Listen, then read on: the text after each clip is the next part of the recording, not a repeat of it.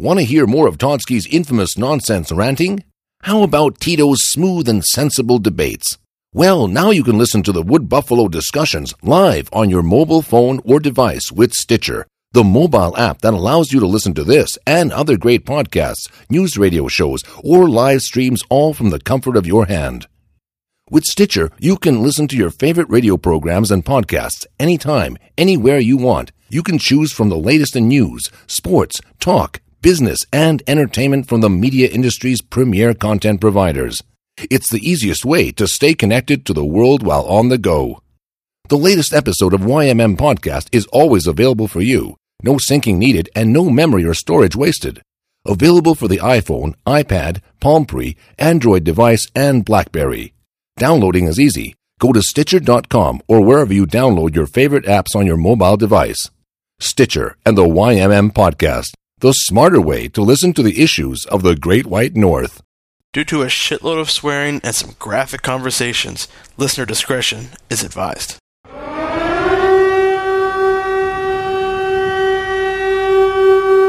Welcome to Fort Mac.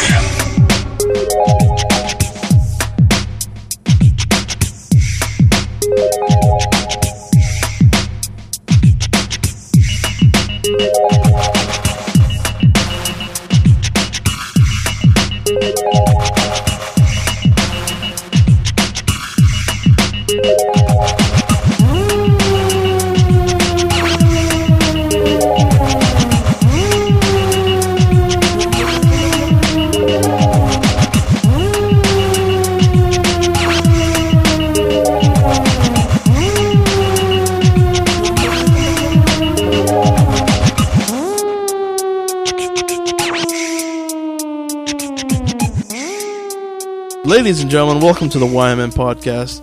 I'm Todsky. I'm tired. It was a pretty epic weekend, man. I got caught up on some sleep today, though, so I'm ready to go. I had to go to work. A lot of people got to finally meet us in person and see if we were all talk. So I think we were some show and mostly talk, but we got it done. We do a podcast, so I think we have to be all talk. Yeah. Well, but it was an interesting exercise to see if we could do anything live, right? And I think we did okay up on stage. I'll put in some clips to this too, but wait till you hear some of the stuff from night 3. We got some good chuckles. Yeah, like when I pulled out the wrong fucking certificate, and you made the comment. Yeah, you can hear the crowd laughing pretty good. Yeah, I'm awesome. The slug one, it was your best pop, actually. What? The slug movie. Everyone was laughing. That was funny. That was good. We had a good time, dude. I was just after we left yesterday. Yeah. I like the slug movie, but it does require a lot from the audience. You need to focus. We'll do an analytical breakdown of each movie and why I asked why basically it got put into the festival.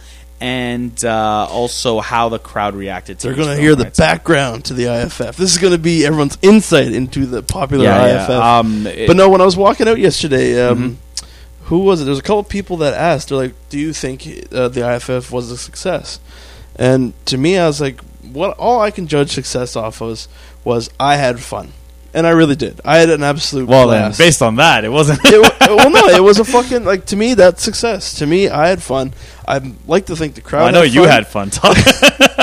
Did you have fun? I had a lot of fun, too. I'm sure a lot of the people that were there and saw me there probably got a different impression because I wasn't very much about the smiles unless I was on stage.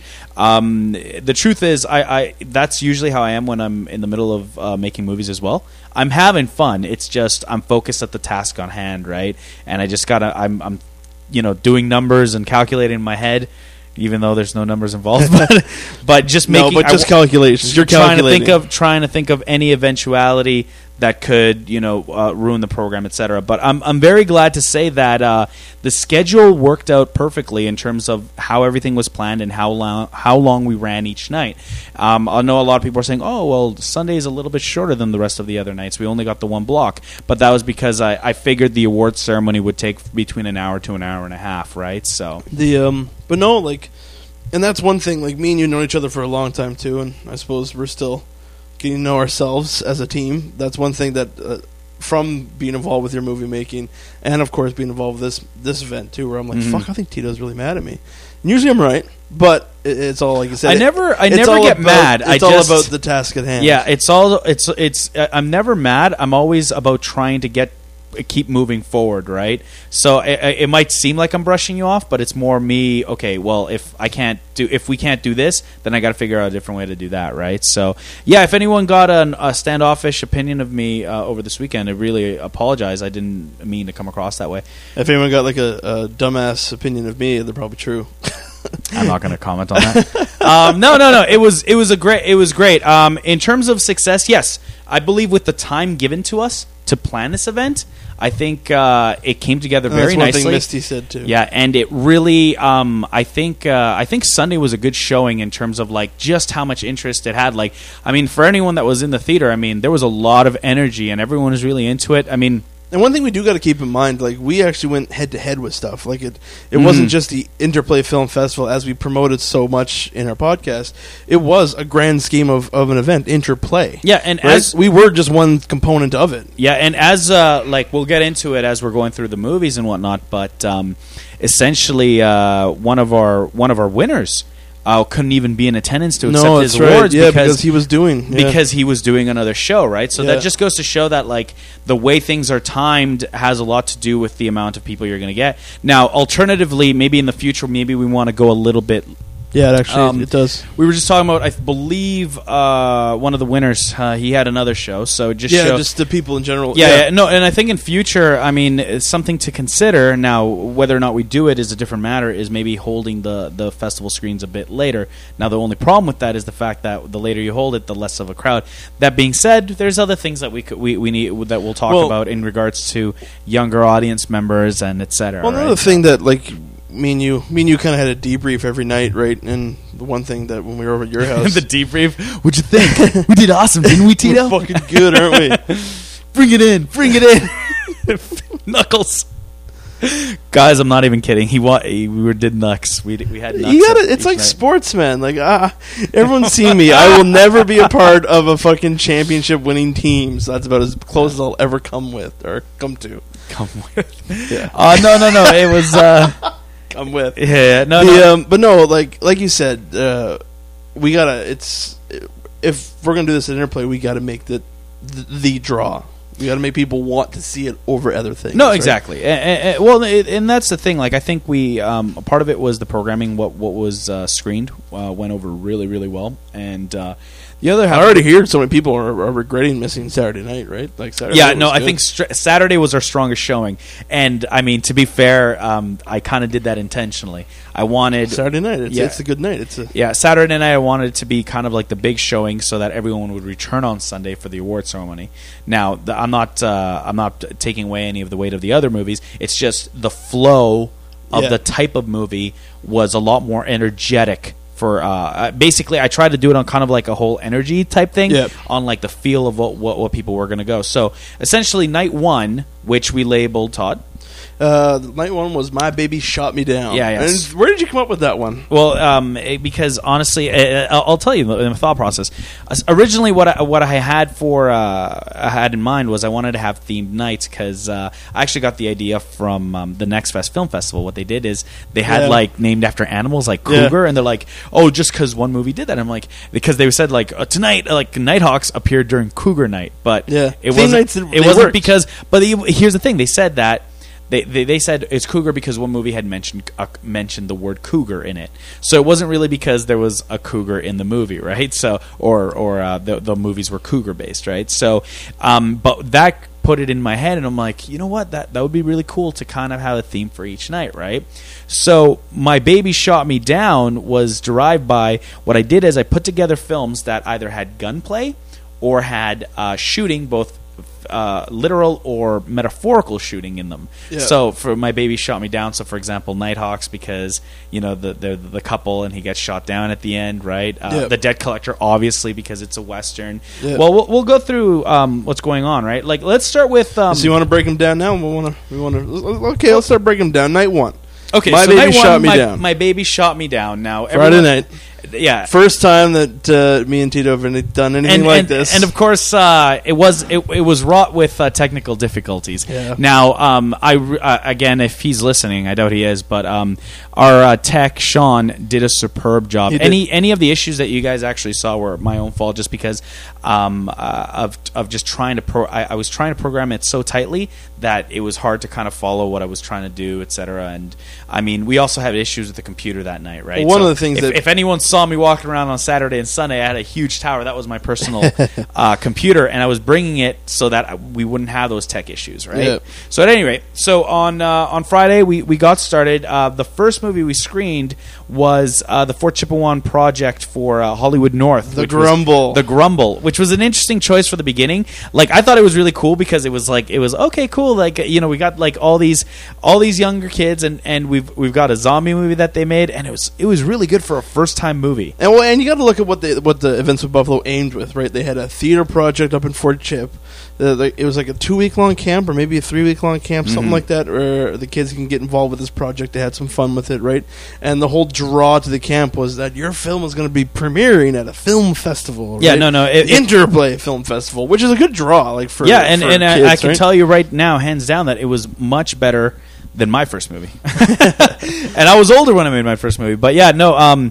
So we started off with The Grumble. And so here's where things started getting interesting in terms of how we had programmed everything. Each night was rated PG-13. Yeah. So right off the bat, we were already concerned. Well, because we didn't get the content. Grumble. We didn't get the Grumble in our hands until Thursday night, the day before the festival, right? Yeah. So I give it the movie to Tito to do the conversion, and I didn't watch it yet. So Tito texts me, he's like, "These kids are young, man." Yeah, no, I'm like, we're gonna have a problem with right the off content the bat. of that It's evening. like, oh crap. Well, but luckily we were able to speak with their I don't want to say guardians, their teachers. It was the the teachers, the teachers for the camp. And you know, they said that we'll let them stay. They're gonna watch it. And you know, they truthfully, it's like I'm sure a few of these kids have seen rated R movies, and nothing in our program was going to be that bad. But at the same time, you know, you never know which parent might get angry about what, right? So we gave the warning ahead of time, and we screened the Grumble, and it was really cool because you had that whole effect of. And that's what's the really cool part about movies, I'm kind of at a place in the movies that I make where when I watch them I'm being overly critical, right? But I forget that when I started making movies, I would love watching them just to make fun of myself and my friends, right? Yeah, what they were doing. That screening was, and it was so beautiful in that respect because the crowd really got into it. They right? did. They're watching it, yeah. And there's these little jokes there, and you know the kids are having fun, the kids are laughing, which is energizing the crowd. It was a really good screening. And so, you know, we gave them a round of applause, and it was really nice. And then right after that, we get into our regular programming, and the kids were going to stay for a few, right? And they stayed for the first of 3 nights of Riley Beach, and Riley Beach of Spicy Back Pain. Congratulations, sir. Your shorts. People were telling me they were looking forward to them each night because they were just so floored. And if anyone's interested, like we were right now on Facebook and Twitter, people have been asking us, are there any of these available online? If you go on YouTube and search Spicy Back Pain, those shorts are actually there. Or even spicybackpain.com. Yes, what we'll do is after this episode. Well, you can tag it. And we're also going to post them on our Facebook page, like links to their stuff, YouTube stuff. Yeah. And so we started with the shorts, which started off innocently enough, but it ends with like a young boy getting run over by a. That wasn't even the bad one. Like I was telling Tito, the tit one. Yeah, well, I was telling Tito, like we watch these stuff. Like I seen the Spicy Back Pain, laugh my ass off. I'm like, this is harmless. This is nothing but harmless fun. But as soon as you know that you have a young crowd in the audience, your just perception kind of changes, right? So every joke that I thought was funny as hell and not offensive at all, like the day before, was just like, oh my god, they can't say this with this 10-year-olds in the crowd. Yeah. Like this is, what is it? The female body. What do you say? This is. He's like this part here is called tit. And no, you did the one before where like it pees poop. And no. He's like, and this is the front bum. And it's the front bum. It poops pee. Yeah, no, I don't do my head. I'm just like, oh god. And I thought it was funny. And of course, that was followed by behind the scenes by Yu Shang Tang. I'm sorry if I pronounced that wrong, But I thought that was a really good... Okay, it was. So we had something very, very humorous to start it off. Then we went into something which... the reason I programmed that is Yu Sheng Tang, it was a very strong film. But more in the point, it's setting the tone, basically, because this is independent cinema, right? Yeah. And what the behind the scene is essentially... behind the scenes. The movie is a movie within a movie where it's a camera crew and all the stereotypes that happen on a film set, etc. You know, you've got the actors that have the super egos. Yep. You got the crew. The Dee grips. Snider reference was hilarious. Well, Dee Snider was in it, yeah. Right? So that's the thing. And those are it's the front man from Twisted Sister. For those that don't know who he is. Yeah, exactly. And no, it was that fan off. Yeah, we're not going to take it. No, I thought it was really good, and it gave people a little bit of an understanding of how production works for independent movies, right? So I thought that was really good. But that ass scene couldn't have gone. Oh, right. So with those kids. There's an actress in the movie where she's supposed to be a talent. And she's walking in, and it's in slow motion, and she's wearing a bikini. And, of course, you know, there's a big close-up of her ass. And, of course... Because everyone's staring at her ass. And the kids are there. But, I mean, that's not anything you wouldn't see on television. No, normally. I agree. But, like I said, you get into that mental frame where you get so conscious of what's going on. Like, I was relieved when I saw him walking out. I was like, oh, thank God. Well, I mean, that's fair. I mean, if I had known, I would have programmed more of the family-friendly stuff on the first night based on that. Learning. Yeah, no, and I think it went overall right. I mean, and like we talked to the teachers or the escort. No, that's a bad word, but the escorts. You guys know what I was trying to say. We talked to them after, and the chaperones. That's a perfect word for it. And they were right off the bat. They're like, "Oh, yeah, it's fine. Everyone knows they've seen worse stuff." You don't know what their parents will say. Well, that's the thing, like right? we just like ratted them out. So no, that went really well, and then of course we started the first of 3 nights of the pilot that starts your show of the that went over really good. Yeah, another credit to Chris and Ryan and their writing skills, well done, because gang. They're, you know, it's like, you know, a lot of people say this, but like they're with the pulse in terms of like the humor. Like a lot of people really responded to the jokes really well. They did, like especially those later episodes, like the stuff like the Canucks joke in the first episode. Like they were really eating it up in terms of like, yes, this is relatable. I like these characters, and you know, people were just like, I can't wait to see another episode. And it's great because the credits say foodseries.tv, so they had the reference, which is really good. And I mean, I'm one of the producers on that on those shorts. I mean, basically in name only, but it makes me happy that it's generating interest, right? Because it means that those guys will be able to do more shorts and work, which means that I'll be able to work with them in future again. And you know, we're helping each other out in terms of a film community, right? So, well, and like I said, one of the primary goals of our film fest. Like that's why you talked about it afterwards, where next year we got to incorporate Twitter handles for all of our applications. Yes, I think the live tweeting went. The live really tweeting good. was actually a really good touch, and that was all your idea there, Todd. And no, it was really good. It was hard. Like literally, I'm trying to be witty and in front. And at one point, you caught me when I was just actually trying to be ahead of the movies. Yeah, and you're like, no, put more context. You know what would have been a really nice touch to that? If you had watched the movies beforehand. You had all the time in the world to watch the movies beforehand. So. Yes, because I have nothing else going on in my life right now. Oh, I'm just saying. No, you are right. No, you are right. It would have been a lot better. Flip the table. Fuck this. I quit. I watched some. The ones that you would comment on. Yeah, and so we had... But I watched that Slug movie and said, fuck the rest of the film. Oh, come on. Don't piss on the Slug movie. We'll get to it. But yeah. Hold on. Piss on it later. No. Well, essentially, so we... But yeah, just sorry to cut you off. I just wanted to say, for those that was at the film festival, especially... That were at the film festival. Fuck, okay, teacher.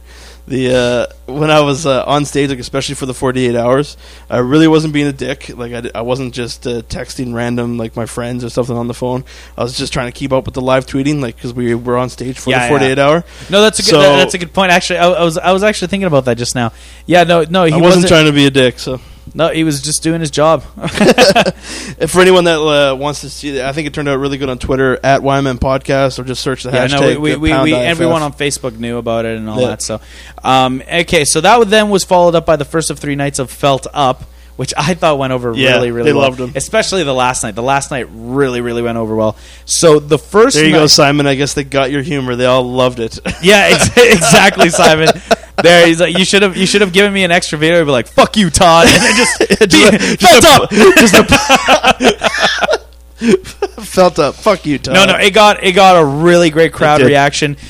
Trevor was the first one. I'm trying to remember which story was Trevor. Right, the ride home from the bar. Yeah, and that one, because that one kind of really started. It started making things into a more adult theme as soon as that one came on, because the other ones were a little tongue in cheek about their maturity. This one was actually mature in terms of humor. So Felt Up. These are available on YouTube, guys.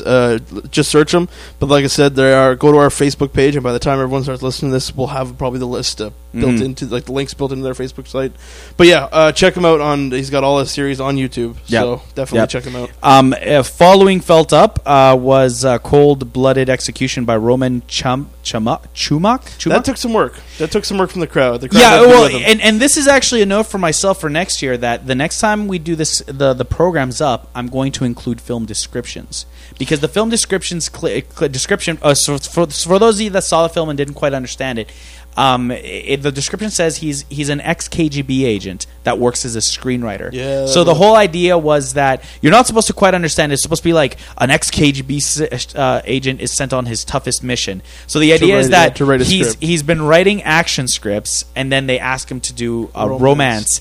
And that's the whole bit there. He kind of takes himself on a date, right? Yeah. And then, of course, at the end, they're like, this script sucks. And he's like, but I think I finally understand what it is. And that was the whole bit. That was one thing I was going to mention, too. Like, we were talking about, like, attendance, right? Like, how hard is it to draw interest to independent films? Like, you know what I mean? Mm-hmm. Like, I was just thinking maybe next year, I guess we can't do that. Ask if they got a trailer that we can kind of hype along with it. Well, definitely. But you just hit the nail on the head. If we included the description, where people's like, Red Balloon, what the hell is that? And all of a sudden, horror movie. Exactly. Yes. Yeah, because our program's basically listed the name and the genre. Well, and the director, right? Yeah. So that's more due diligence on my side. I think it worked out overall, but like stuff like for that and. But we were hyping that. We had to. Yeah, and Moss Groves were the same, right? Like I think a lot of people weren't expecting what it was. Yeah.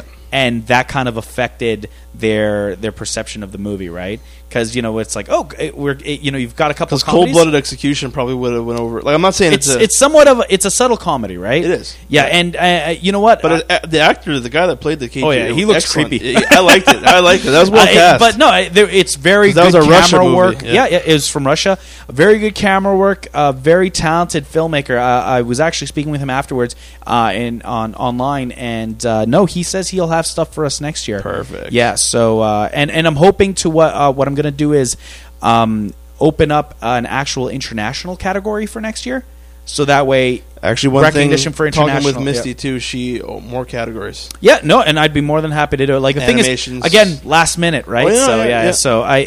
So no, that went over well, I think. And then right after that, we kicked it into high gear with James Cadden's Escape from Death Planet, which I think my friend David, who was there, he said his favorite movies of the entire film festival were James Cadden's, just because he's really right now he's on this whole Judge Dredd thing, right? Because Judge Dredd is being remade and it's coming out again, and he's just like, oh yeah, and like, he likes Sly. He's a Stallone fan. I don't think he's a Stallone fan. I think he's just a fan of the mythos, right? Okay. And you can tell that James Cadden draws a lot from sci-fi movies. Yeah. I mean, specifically James Cameron and the Aliens. I mean, that's his go-to in terms of and that's good because it gives James a voice, right? Yeah.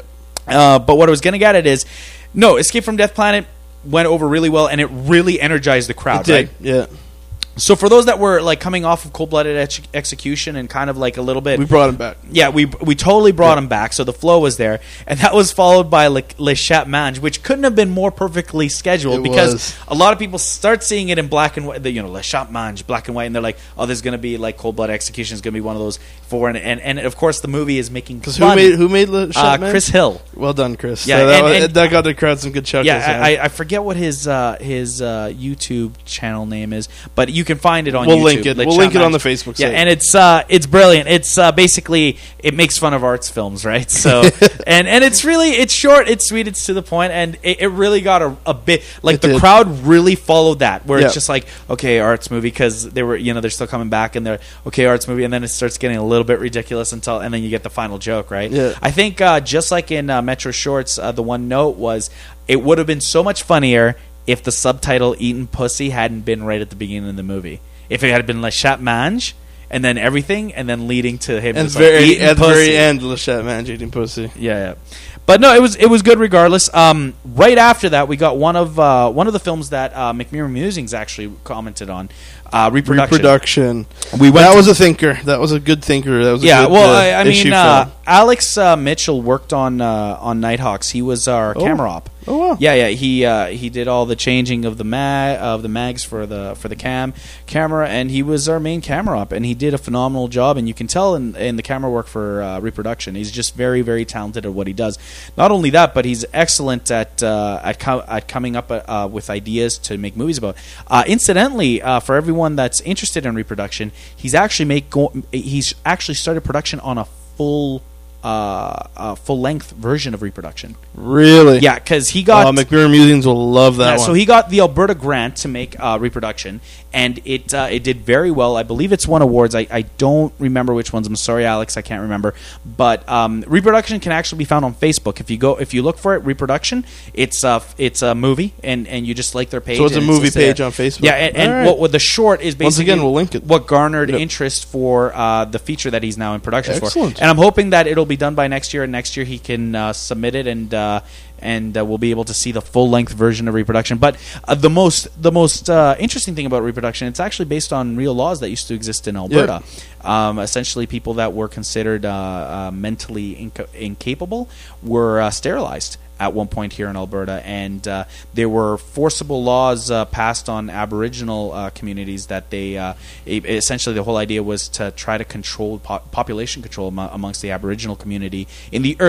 Granted, this was before we were, Canada. Yeah, I was going to say this is back when we still must have been under England rule, because how could they? I think we were Canada at the time. Don't quote me on that. I believe if someone were to watch Reproduction again, it's actually got a link for that. Alex, I apologize if I'm misquoting you in any way, but a very thought-provoking film, right? And very strong, right? It was. And so that went over really well because it started getting people a little bit more serious, and that was followed, of course, by The Silent City, which just blew everyone away. Everyone loved that one. It went over so well. Like Silent City, not only did it have like a name actor that everyone can recognize. It was a good closer for the first block. Oh, it was, and it brought everyone in. Like there was not one person kind of wandering around. Like it was focused right on the screen. Now, for those of you unaware, the director of The Silent City, and I apologize if I'm mispronouncing this, it's Ruari Robinson. He made a short film, you can find it on YouTube, called 50% Grey, which was nominated for the Oscar for Best Animated Short. I forget which year. I think it might have been 2006. If you look it up on YouTube there, just 50% Grey. Or is 50% Grey, and it's basically about it's CGI. It's about a soldier that gets killed in a battlefield, and he wakes up in a white room, and basically our own interpretations and perceptions of what heaven, purgatory, and hell are. It's very, very good. Sounds excellent, actually. Now, the reason Cillian Murphy was in this movie, interesting, is because the director is actually Irish. And of course, Cillian Murphy is originally from Ireland. This was before Cillian Murphy was Cillian Murphy, right? 2002 nominated. Yeah, and very good short. And The Silent City in itself is a very good short as well. Yeah. Masterfully directed, very amazing visuals. It's so funny because Cillian Murphy's in it, and he's big now because he's the Scarecrow, which was part of our intermission questions. And here, man, drink this one. It's black though. No, okay. You sure? You're yawning. Like I'm bored. So no, it was really good, and I mean, I think someone would have brought me a coffee. Yeah, so fuck off. What am I, your assistant? And no, what I was going to get at is Cillian Murphy was basically the headline actor, quote unquote, and he's the guy that dies at the beginning. It is, and he has like 2 lines. Yeah, he's He's like, help me, he grunts or something. Yeah, no, but it was really beautifully done. No, it's fine, and just it ignited the energy because as soon as that movie screened, everyone's like, "Holy shit! The is movies for are for real." Exactly, because a lot of people were like, "Wow!" They were just really, really amazed by it, right? And we want to keep talking about success. Like I think this is another staple of was the inaugural IFF a success. Mm-hmm. I think that if anything, we proved to the community that yes, they may be independent films, but it's not like your typical bullshit independent films. Like, an independent film can be an epic fucking movie. Well, the truth of the matter is, the way I've always seen independent cinema is, the beauty about independent cinema is it might not look great, but you are guaranteed to have an original story. Absolutely. Something that's never been told or told that way before. And same goes with the short. Like, listen to us talk about Silent City. The runtime in that movie is only, 14 minutes? Less than that. Less than that. Like short movies, someone says, oh, I hate short movies. Like, short movies, you get some of the best stories that you can possibly imagine because no time for bullshit filler. It's quick development, it's quick peak, and then it's quick fucking timeline. It's go, we're done. Yeah. Get the story straight out and go, right? And that's the thing about short movies. Short movies aren't, they're not...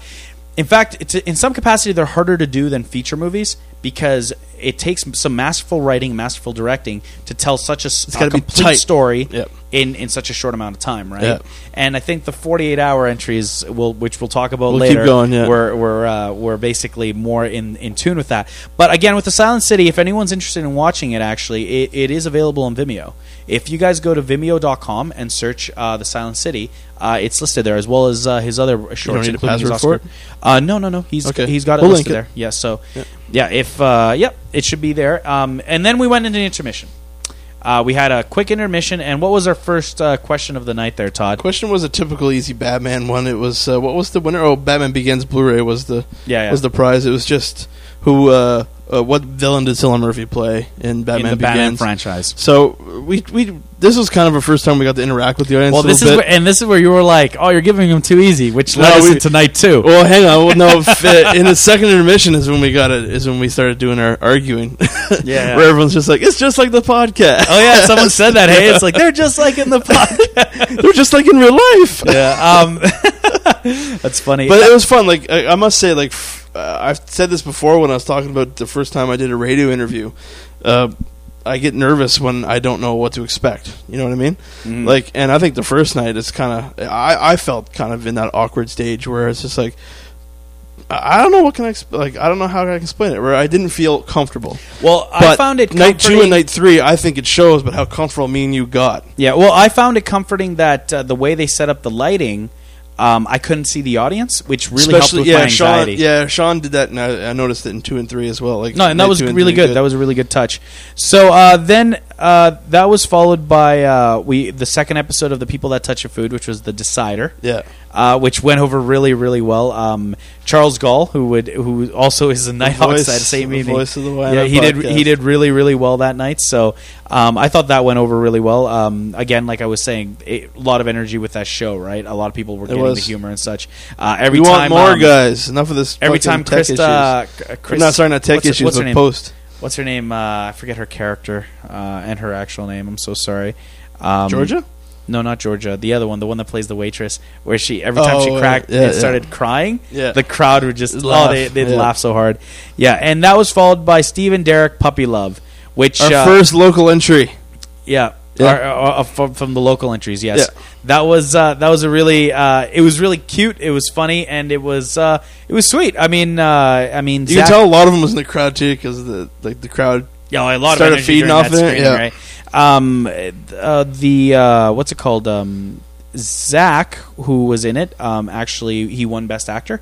So I'm debating whether or not I should put the clips on the clips of the award ones. The award clips that I had. Actually, why not? If anything, it'll give them hype up for their movie, right? Yeah. So and stick then them on to my YouTube or your YouTube or something like that. I was thinking of maybe putting them on the YMM Facebook page. But yeah, they got to be on YouTube in order to link through, don't they? No, I could just put them on the Facebook page and then link that to wherever they're putting the movie or whatever. You mean the Facebook page, as in, like the YMM fan page you can upload video to it directly? Yeah, you've been able to upload video to YouTube for a while now. Fuck, I never. Oh, okay. Well, now you know. I always thought you just had to link through. You had to link through like Vimeo or link through YouTube. That, but yeah. Oh, fuck yeah. Well, anyway, do it. Yes, yes.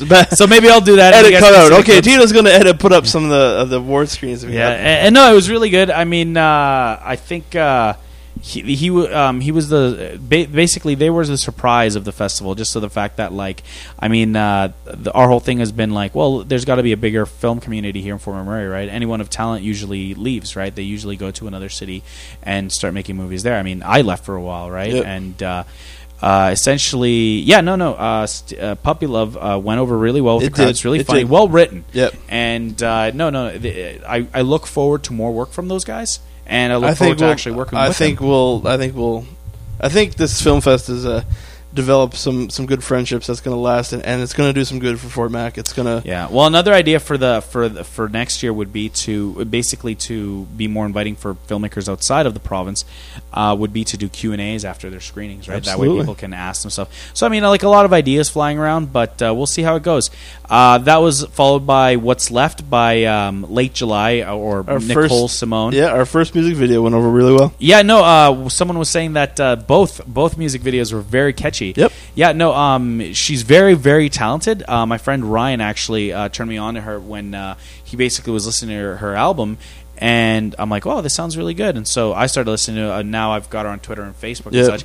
But I mean, now she directed What's Left. Exactly. Yeah. And well done. Well done. No, it was really well done. It was actually shot on my camera, the 60D.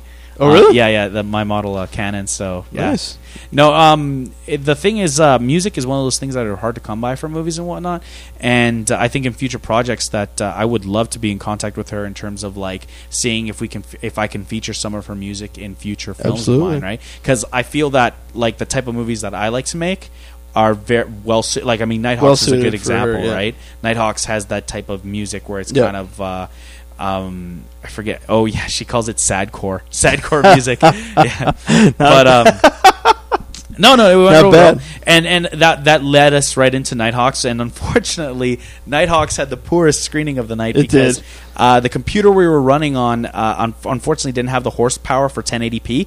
And Nighthawks is the only movie on the program that had 1080p. So it had artifacts throughout and.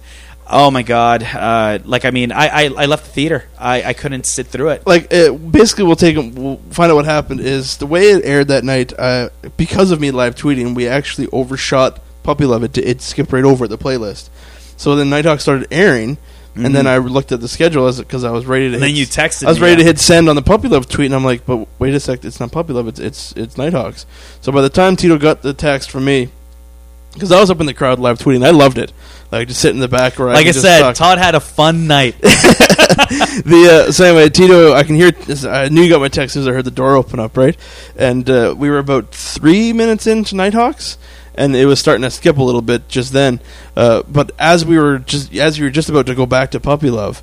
the friend I was sitting with was just saying, like, she was starting to go, "Aw," to some of the lines in Nighthawks. Oh, this is terrible. Well, no, bullshit. What I'm trying to go back with is, as I'll admit this, as crappy as the screening went, the friend I was with did tear up at the end, dude.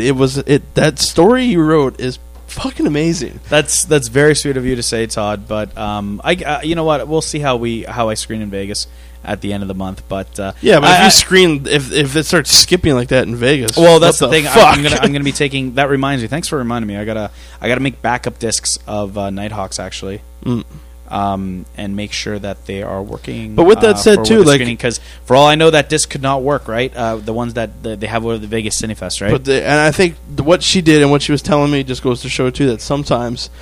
I know you filmmakers like really, really focus on it's got to be perfect, utter quality. It's got to have not a hiccup and blah blah blah blah blah. Sometimes even bad quality still has as long as your story's there and as long as your story is there, it works.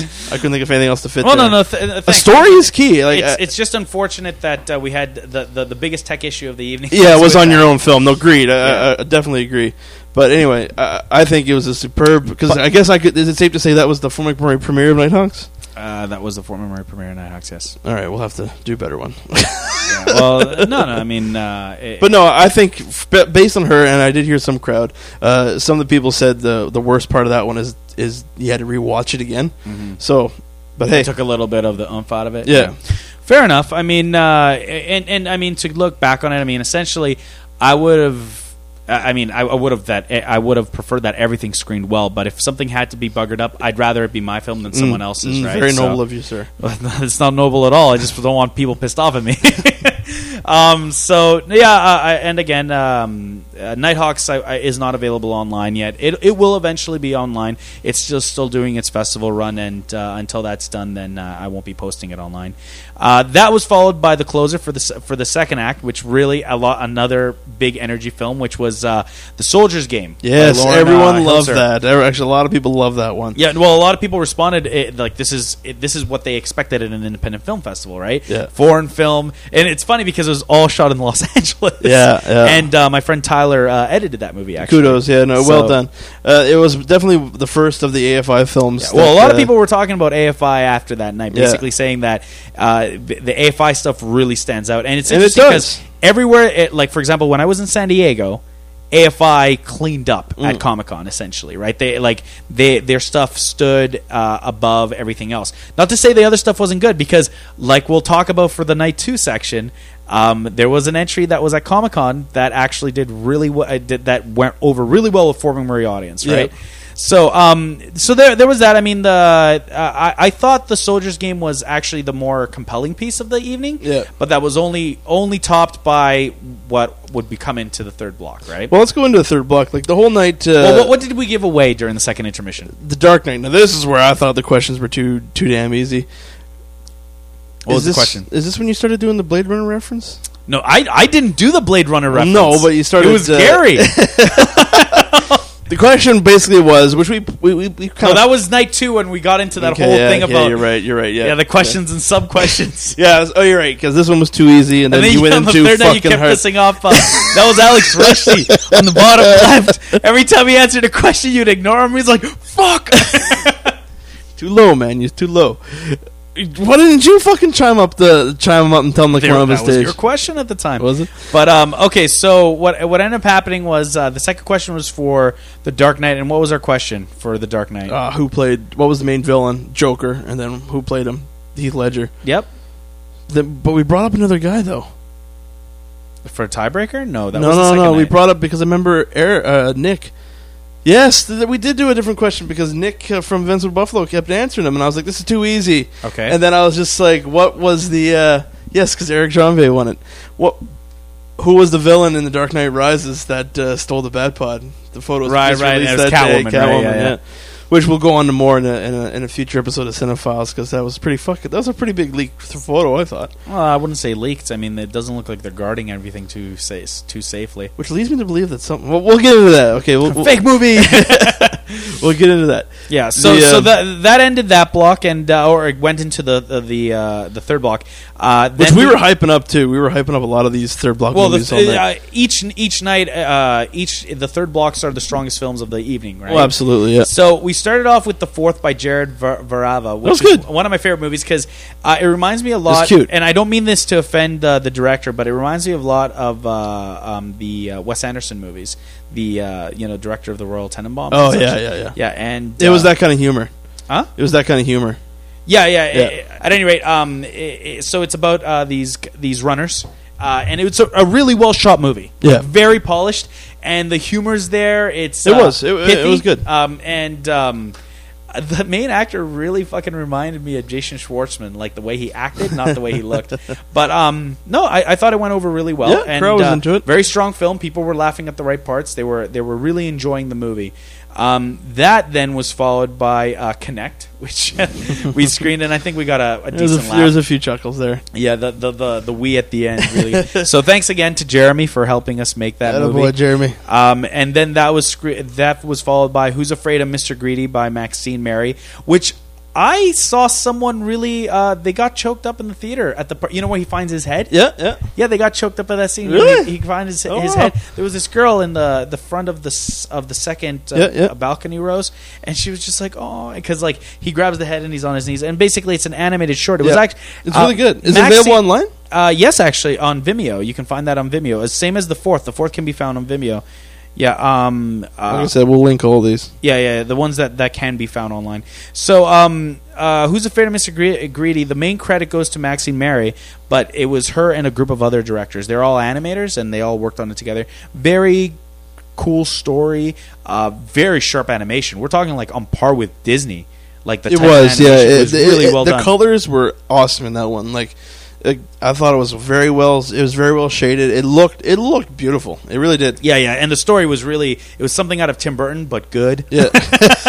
High quality. Yeah. Then we had Social by Eric Janvier. Now it's interesting. The Eric Janvier and what's the I thought that was another Sunny Delay trailer. Yeah, well, it kind of was. It was basically these two people texting, and then I thought it's actually a very good message because I'm there live tweeting it. Right? I was debating putting that at the front of the movie of the movies for the night to basically give the it's like turn off your cell phones type stuff, but I chose against it. But kudos, Eric. I thought the message there. It was a good little short. I thought it was neat. It was a good message. Yeah. But like I said, when we first watched it, I'm like, this is a trailer for another Sunny Delay, which I don't think kind of was. I don't think they're going to argue that point either. Right? Yeah. No.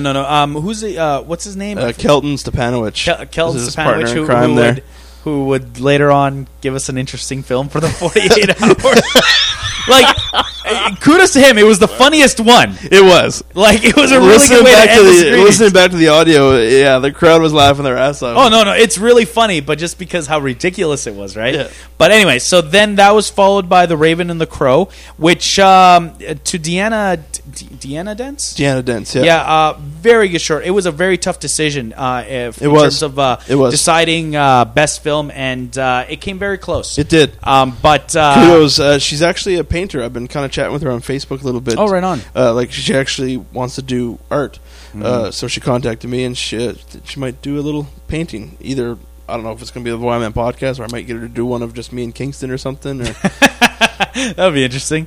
I'd love to see that. What? I just thought it'd be interesting. But it's neat. Anyway, so like she's into the whole art and animation. Edson Emily Carr, I think, is some kind of film school, animation school. Sure. I'm not sure. Sorry, I'm not. Yeah, me neither. I'm probably quoting that wrong, but she's one of their students. No, it's and she done good. It was good. She done good. She done good. Okay, yeah. She the animated short was very good, very Canadian. It was like Raven and the Crow, and very Edson. I found. Yeah. Oh no, I really dug it, and like the sound design was top notch.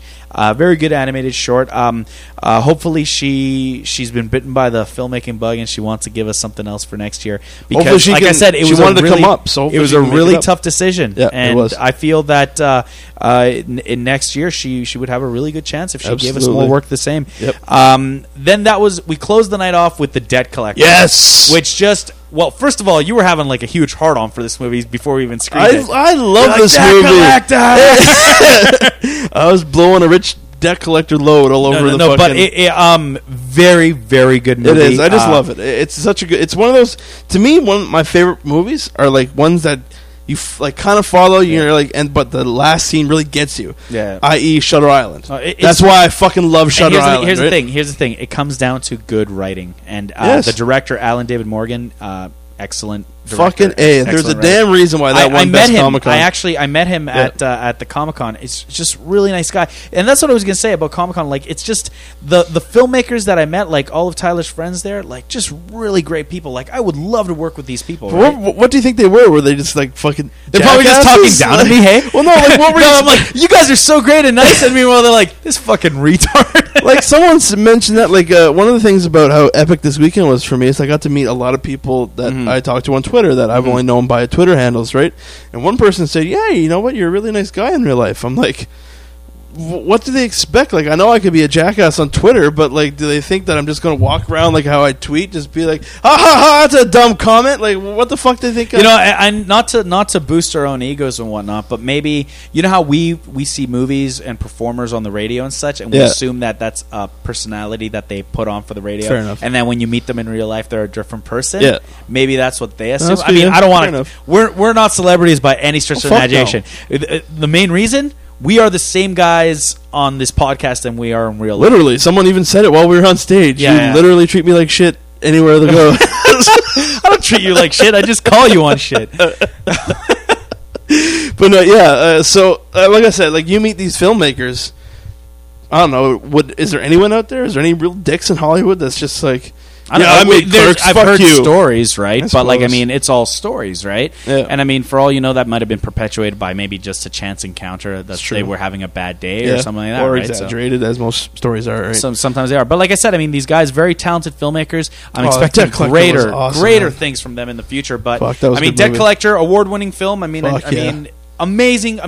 Everyone really enjoyed it. Everyone thought it was phenomenal. So, I mean, congratulations to the cast and crew of The Debt Collector. I mean, you guys really had a strong showing. Yeah. So, I mean, that closed off the night, and everyone was really... My baby shot me down. That was the end of her. Yeah. It was good. Like I said, it had the staple of being a first night. You know what I mean? There was tech issues. Like, I mean, you were nervous on stage. Like, it had very much the stamp of, okay, first night. I thought we really kind of cleaned house in the second one, though. Which is unfortunate because McMurray Musings wasn't there. That's right, too. Yeah, she missed the second night. And like, she missed out. Yeah, and the second night was... her. If you were going to attend, the second night was the night where you were going to get wowed, right? Because night one ended very strong. It surprised everyone. But night two was... night one gave us the credibility. The action, right? Yeah. So going into night two, what my favorite part about night two is we didn't have the tech issues we had. No, Tito brought down the Mac, and everyone knew that was a Mac, so everyone was loving it. Exactly. Fuck PC. Matt even said, he's like, I like the way how you guys corrected your tech issues, right? Kudos to Matt. It only cost us a $3,500 computer. We had to rush out and buy it that morning. God, that thing is heavy. I didn't realize how heavy that thing is. Yeah. Holy crap, man. But anyway, no, I'm glad. So we started again with the people that touch... Oh, did we give anything away at the beginning? No, we just did our little intro. Just a little intro. We got the clips, right? So, I mean, feel free to cut this, right? So, so we did Be Her All, which, again... that was a good way to start. She's funny. What is her name? I've got to figure out her name now. She's funny. Kudos to Ryan. Like, definitely accommodate at your own expense, sir. I was going to say something there that might be rude. What? Being a bigger guy myself, and like you are, a comedy at our own expense sometimes works, and it's just plain funny. That was the cameo episode, right? Like, if anyone noticed, there was a lot of backting, as they call it. Which, if you guys listen to the podcast, which you are, because you're listening to me say this right now, we talk a lot about people that touch your food in previous episodes, because, like I said, Tito is a producer on it. They do an excellent podcast from Edmonton, RoboCop versus the Nazis, and when they made this web series, we watch it, and we, of course, review it on our podcast, just to kind of give them some boost up here in Fort Mac. And hopefully, after airing these webisodes in the Film Fest, they can have all kind of ammunition in the world when they kickstart their airings again, or their screenings. Yeah. And what I was hoping was that there would be more momentum in terms of, like, they're on a hiatus right now, I believe, because they're pretty busy, right? So aren't we all? Yeah. It's like, that's not an excuse. Well, no, it is. It's you got other shit, right? Where is post stuff for free or do stuff that's going to give you money. Kristen Padayas? Kristen Padayas. I'm so sorry for forgetting your name. You're very talented, and it's you know what, that episode's so good because of you, right? And people really dug the Stephen Harper joke, which, again, you know, the great writing on behalf of the guys, and it went over really well with the crowd. Like, they really loved it. Okay, that was followed by Superior Firepower by James. Everyone loved that one. Yeah. David could not stop talking about it for the rest of the night. He's like, "That is so awesome how he did it like a video game and all that." It was good. Who did it again? James Cadden. James, yeah. Like, I think we hyped it up as the person that brought you Death Planet, right? So everyone was already kind of in that frame of, okay, even though we did have quite a distinctive crowd all 3 nights, like there's very few that were actually attended. I shouldn't say very few. There was a handful that attended all 3 nights, but we were getting different crowds for each night. And so we would say, oh, everyone remember the aliens from Escape from Death Planet. Well, now we're going to bring you Superior Firepower, right? Yeah. And it kind of got those people. This guy knows some of his shit when it comes to. Yeah, I know. And there's a reference to Death Planet, if you notice, at the character select screen. Right. The characters are there. That was followed by Drugs by Riley Beach, Spicy Back Pains. Everyone loves those. Oh my God, the pooping scene really got people going. Yeah, it was really funny. It did. Then we had Home by Brian Troy, which really excellently shot. The homeless girl that goes into... And, you know, the energy was really good in that movie. I think a lot of people really reacted to the big reveal at the end. Oh, yeah. I believe Home is available on Vimeo, actually, if you guys look for it, by Brian Troy. Then The Job interview by Ryan Byrne. That was good. Yeah, no, the... Eating babies. Eating babies is always a good joke. It's your go-to joke. That was followed by, of course, Trust by Dave Lojek, which that was the one where the 2 people are sitting across from each other. Oh, right, and outside in the park. Yeah. I thought that was a really good visual story. It takes a lot of talent to do a movie without any words, right? So that was really good. And then we closed Block 1 with Bad Dad. That was a good movie. I really enjoyed it, especially at the end, that line where he's like, "I had it coming." Yeah. The Rosies, it's a really Alberta Film and TV Awards. Yeah. So best dramatic short. It was good. It actually, as a father, it kind of got me thinking of a few things, right? Like, and it's done that way intentionally because it's like that's when it appeals to our age group because it is our age group where our kids are going to grow up playing video games and such. It is. And that doesn't mean that they're weird or whatever. It's right? It's just the norm. It's just what sometimes is the in thing. But it was good. Right? It was a really good short, really thought provoking, and very very. Heartfelt. Heartfelt. That goes without saying. Yeah. I mean, of course, Rhett Miller worked on that. He was the director of photography. Yep. And Cameron McGowan, who I've actually never met yet, but I've heard very good stories about. He's a very talented director. So it was good. Yeah. Then we went into the first intermission. What was the prize for the first intermission on night 2? I believe we had the Superman 4-pack. This is when shit was super easy the first night, and this is when the word soliloquy came into the film. Let me go into. Okay, so essentially the question was, who played? Who got casted as the new actor for Superman? Oh yeah, who got casted as the new actor for Superman? Nobody knew. The answer was Henry Cavill.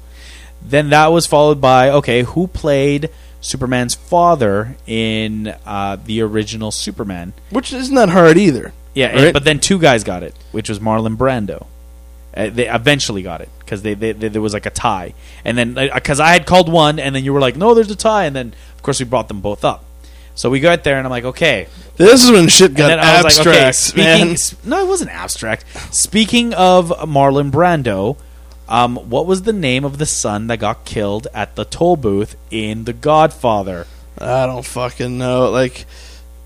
People came in after and told me. I know. It was Sonny. When Cass said that, I was actually shocked that he did it. Maybe then that was followed by because they couldn't get it right. Well, no shit. Fuck off. That was followed by what's it called? The actress Leah. I want to say Leah Schreiber, but that's not her name.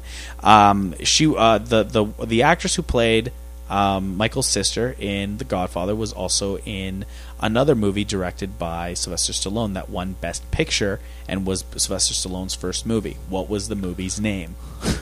Oh, fuck. I don't know. Maybe it's just. And then he got Rocky. Yeah. And then Gary came back and he's like, have you ever heard the soliloquy to Blade Runner? I don't know. Well, then you two just kind of started talking there, right? And I'm just like, fuck. Did he just say soliloquy? I don't know. Like I said, there's a reason why. I guess I'm not. Well, you were all pissy the night before about things being too easy. So anyway, then we went. So we made them work for the Superman DVDs. There were 4 of them, so they fuck totally it. had to work for it. Yeah. So then we came back and we second video by I don't know if it's. I know her Twitter handle is Miss Late July, but I know her band is Late July. Yep. Again, her name is Nicole Simone. Sideswept, which was really cute. She didn't direct that one though, did she? No. But she looks so good in that video. When she's singing, like this chick, man. She's a redhead. Reminds me of Mary Jane Watson. So you like the redheads, eh? Yeah, and then that was followed by The Needed Hero, which. That went over fucking, everyone loved it. Every joke in that movie, everyone responded well. And I'm Hispanic. I'm Hispanic, so I already knew that there was a character in it which was Hispanic, and Manny was his name. Yeah. And that's part of the reason why I included it in the program, because I thought that character was really funny. They didn't subtitle any of his lines, and if you're Spanish, you really get them. And if you're not Spanish, they're funny because you're like, oh, he's talking in Spanish, and he's. So what is he saying? Just a bunch of stuff. We'd have to rewatch it. I'd have to go over it with you. But one of my favorite ones is he says, "I'm going to." He's like, when I find that guy that stole my axe, he's like, I'm gonna put on that suit and I'm gonna kill him. And he's like, los va a matar de la risa, cabrón. It's like, you're gonna kill him. He's gonna die of laughing. Is the joke, right? So, but just really funny character, sketchy guy too. But the movie went over so well. It did. Right? Everyone loved it. Yeah, and a big thanks to Alexis Singh, I believe. I met him at Comic-Con. I was there for the screening, and I contacted him shortly thereafter. Oh, yeah, and we gave away shirts, actually. Yeah, Needed Hero shirts. So kudos. Yeah. And he gave you the shirts. Like, that was actually a nice touch. No. It really was. And, I mean, that was his goal. He wanted to promote the movie, and it got well promoted and really good. I don't think this one's available online, though, is it? I don't think this one's available online. Not yet, at least. There is a fan page on Facebook. Yeah, it's doing maybe the circuit. Eventually he'll have it there. Yeah, it's doing its circuit right now. And he has told me that next year he will have something for us as well. Yeah. So, no, that went really well. Again, in reference to Miss Late July, I believe you can find her videos on YouTube. So if you guys are interested, we'll track them down. Yeah, and then that was followed by Felt Up Corey, which was actually one of my favorite Felt Ups. It's the one where they're going to go have. Is it the sex one? Yeah, the Sex in the Woods. Where it's recorded on the thing. Oh my god, it's definitely a good one. Like anyone that listen to our podcast knows. I guess apparently we had a feud going. And he didn't really like my comments of what I said about him before. Yeah. We'll leave it at that. Just go listen to the previous episodes, and you'll hear all about it. It went over really good. It went over really good. Todd was all grumbling in the back. Fuck this guy. No, Simon, it's not funny, folks. Simon, thanks very much for submitting those movies. Everyone likes the puppets. Yeah, no, it's very, very good work. I look forward to a future season, and maybe at some point we can have you on our podcast, and you and Todsky can fight. I'll be there. I'll back you, Simon. I'll back you, Simon. Yeah, 2-1. Yeah, perfect. Yeah, my co-host turned on me. And then that was followed by Taillights, which ended up winning Best Film. Epic fucking movie. Now, again, what we had spoken about this in it's our first episode. Why did we start this podcast, Todd? We started this podcast essentially because I was getting sick of hearing all the negative bullshit about people talking about Fort McMurray, all the negative stuff that they were saying when they don't even fucking live here. And the reason that I joined the podcast, agreed to be the co-host, was because I didn't want the podcast to be overly positive either. So I wanted there to be a balance. And Taillights is that movie. Yeah, it's essentially, it doesn't overly promote Fort McMurray, but it doesn't also give it it's not negative about Fort McMurray, but it's not overly positive. But with that said, anyone that listens to our podcast knows us. Fuck, I can't talk these last couple of months. Like, seriously. Last couple of years? But no, like, knows that we're not overly positive about this town. Like, this town has their problems, just like but the point is, it's just like every other fucking town. And that's what right. And this is where Taillights highlighted visually. There's the good and the bad in the city, but at the end of the day, we're all a big community. Exactly. Right? Like, and they did an excellent job, man. And literally everyone in that crowd was absorbed into that film. Yeah. What I'm hoping is that these filmmakers, the winners, congratulations to them again. Who are they again? I've got it listed here. It's Carly Godet, Alex Rushdie. Carly Godet, Sora Han, Paul Neiman, and Alex Rushdie. Guys, well done. And with the help of Gary, I forget his last name. It's Bertig or something like that. Yes. Very, very good work. An excellent documentary about Fort McMurray. I don't know if they'll post it online. That's up to them. Yeah. People are already asking to see it. I tagged Alex in the post. Mm-hmm. It's their movie. They can do what they want with it. Yeah. No, and they totally deserve it. You guys wanted to see it? You should have came to night 2 of the IFF. Yeah, and exactly. I hope to see more work from all of them. Absolutely. They did spectacular for sure. Yeah, well, they're the champs. They're the reigning champs. They gotta defend their title, right? Yeah, exactly. But no, this movie, you can see within the crowd, like in those opening credits, where he talks about there's a lot of big negative image of Fort McMurray. People need to know the real story. Like, he had every single pair of eyes in that crowd. Everyone. Mm-hmm. Everyone was focused on that picture. And it was, because it's like, this is Fort Mac. What do they got to say about Fort Mac, right? So it was good. It was good. Well done, guys. Everyone was very impressed. And I think I can't stress enough how they hit the nail on the head in terms of what we were looking for the film festival. Yeah. That was followed by a very surprising movie that people. Okay, this is one of the people in the crowd cornered me afterwards, and she told me this movie gave her a girl boner. I didn't tell you. How come you not told me this, man? What I told you? No. Oh my god! This girl made my face turn red. Okay, what was it? What movie was it? Fight the Foot. A girl. Who was the girl? I don't know. To this day, I know she's probably friends with Zach, because I know she was really interested to see how Zach did. You could have fucked someone? That would have been great. Straight on stage. I'm trying to put us up here, and you keep dragging us back down here. Fight the foot. Yes, folks. Okay, so essentially... no, well done. It was a girl boner. That's funny. No, yeah, she's like, fight the foot, gave me a girl boner. I'm like, that's great. Help, I need an adult. Yeah, exactly. Well, it was a good way to end the second block. Oh, yeah. It was excellent. That last shot of Raph on the fucking, on the like this rooftop. Gold, Jerry, gold. Yeah, well, no, I remember I looked at the crowd and they were like mouths wide open. Right? Yeah, well, that's why I said what I said when I walked up on stage for the second like, yes, folks, you just witnessed the Ninja Turtle movie because no one could have expected that. Yeah, exactly. It was good. Well done, sir. Yeah. So then that was followed up by our second intermission. What was our question for the second intermission? Fuck, who was the first? Remember? Okay. Well, what did we give away? We gave away the horror.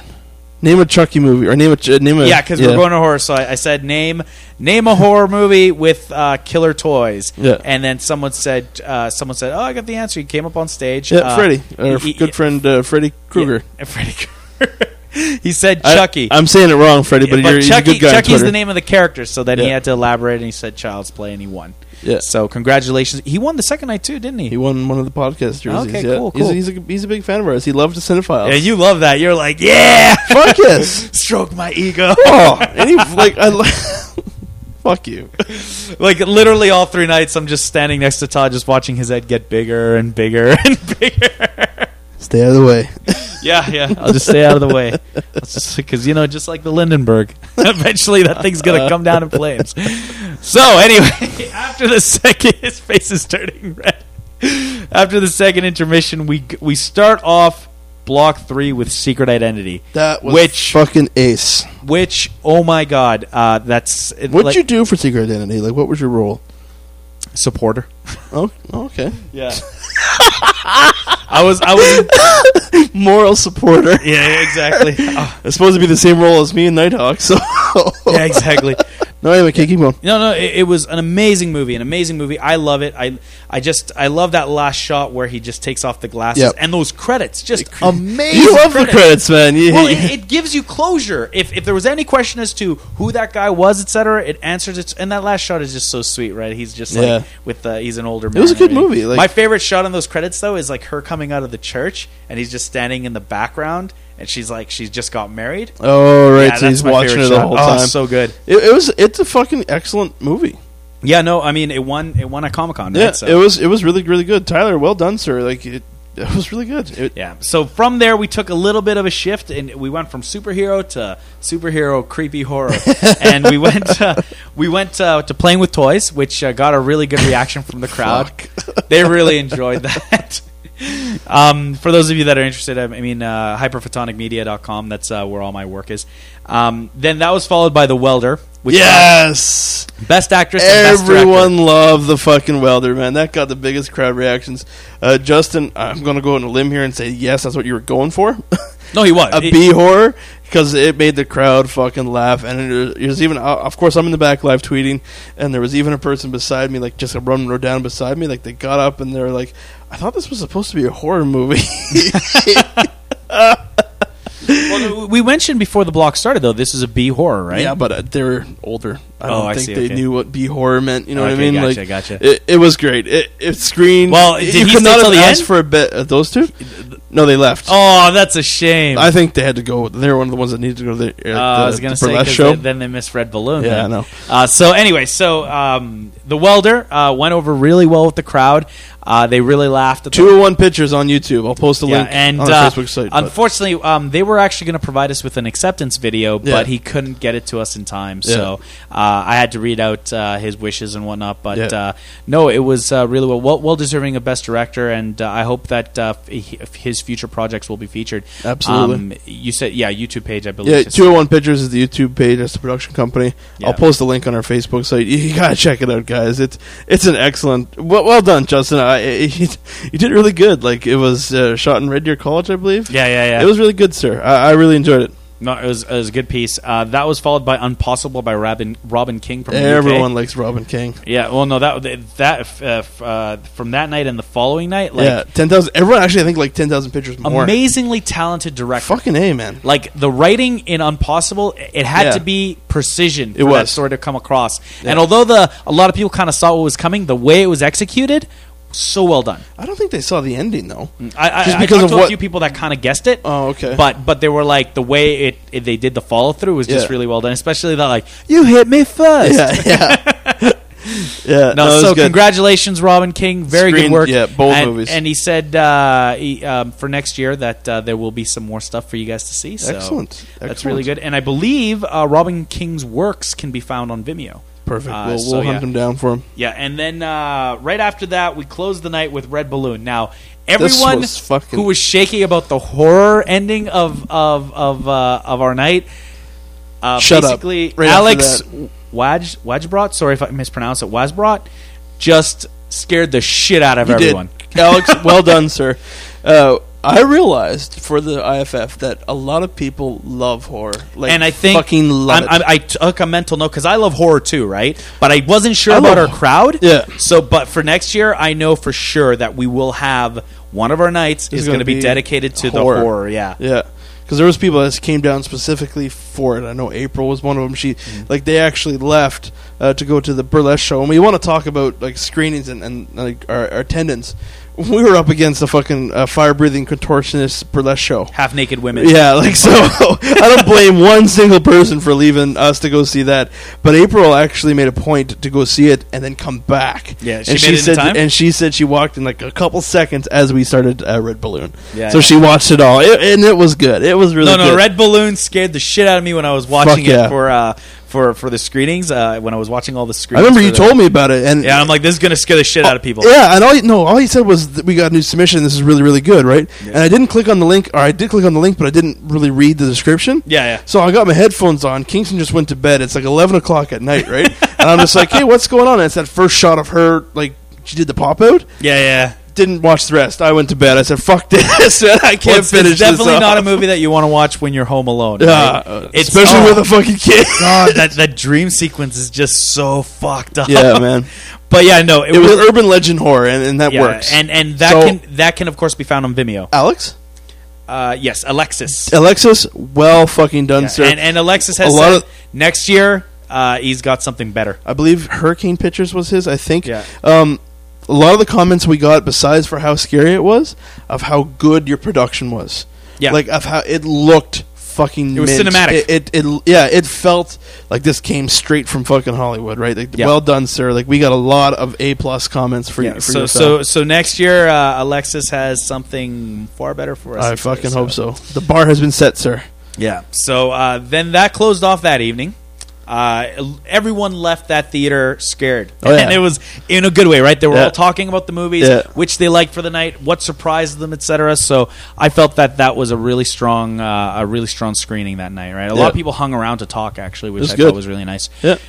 That was then we went to night number 3, which it was interesting because everyone started really sluggish that night. Remember, we were like, "Who's excited for night 3?" And everyone's like, "Yeah." I think we got him back. But we were like, it was a full house, right? Yeah. So we had the Sunday night was our biggest night, and it was really good because everyone started really sluggish, right? So we go into the first movie, which is Extreme Coffee. Yeah. So it was like, it's like, oh, cute, and then it's like, it's like extreme, yeah, exactly. Yeah. And it immediately people were just laughing out loud at that. Spicy Back Pain is a good way to start off. The Baby Avalanche was just such a good touch. So that went really well, and that was followed up by 10,000 Pictures of You by Robin King. Once again, well done, sir. Yeah, no, that must have you got to tell all these guys about this podcast. And again, I'm sorry. Night number 2 was called Heroes and Villains. So right. For those of you that didn't follow it, heroes, of course, superhero movies, comic book based movies, people that are heroic or heroic roles, and villains, of course, villains Evil in the stories, and of course horror movies, right? Exactly. So. Then we go to retrospectives. Yes, and so of course Extreme Coffee was I don't know how it was a retrospective, but a retrospective of some coffee. Exactly. And a travel mug set. Exactly. And 10,000 Pictures of You, yes, fit into the retrospective. Yes, Robin, well fucking done. Oh, so well done, yes. Yep. Very good work, well done. Must have taken you forever to do, honestly. But I've always been a fan of that kind of, like to me, Robot Chicken, like, blows my mind. Like, that kind of stop animation. Well, that's stop motion photography. Yeah, but still, like, it's got, like, I know it's different than what Robin did, but like you're basically doing a movie from a large number of still objects. Correct. Yes, that's got to take so much patience and so much time that I have no idea how you guys do this, and it just makes me appreciate it that much more. No, it required a lot of talent, and he pulled it off. So congratulations to you on that. Person I was sitting with really loved that one. Yeah, really no. It was really good. That was followed by Moss Grove, Bed of Moss, which was an interesting screen because there were people that had said that, oh, well, there's a lot of entertaining stuff, but there's not enough nature. Well, you got your fill of nature with Moss Grove. People were fucking sick of nature. Well, no, I don't want to rag on this guy. Like, who's the maker? The director was Curtis Hugh. Curtis, you're a good man. Like, you're making enemies again. Well, no. I just it wasn't my type of movie, and that's what I'll say. Like, you submitted an excellent film. I'm sure there was people there that enjoyed it, but it was you were honestly. The butt of the jokes here's the thing. Here's the thing. No, it was art. That's what it was. It was. He made an artistic, amazingly shot, well composed to the music.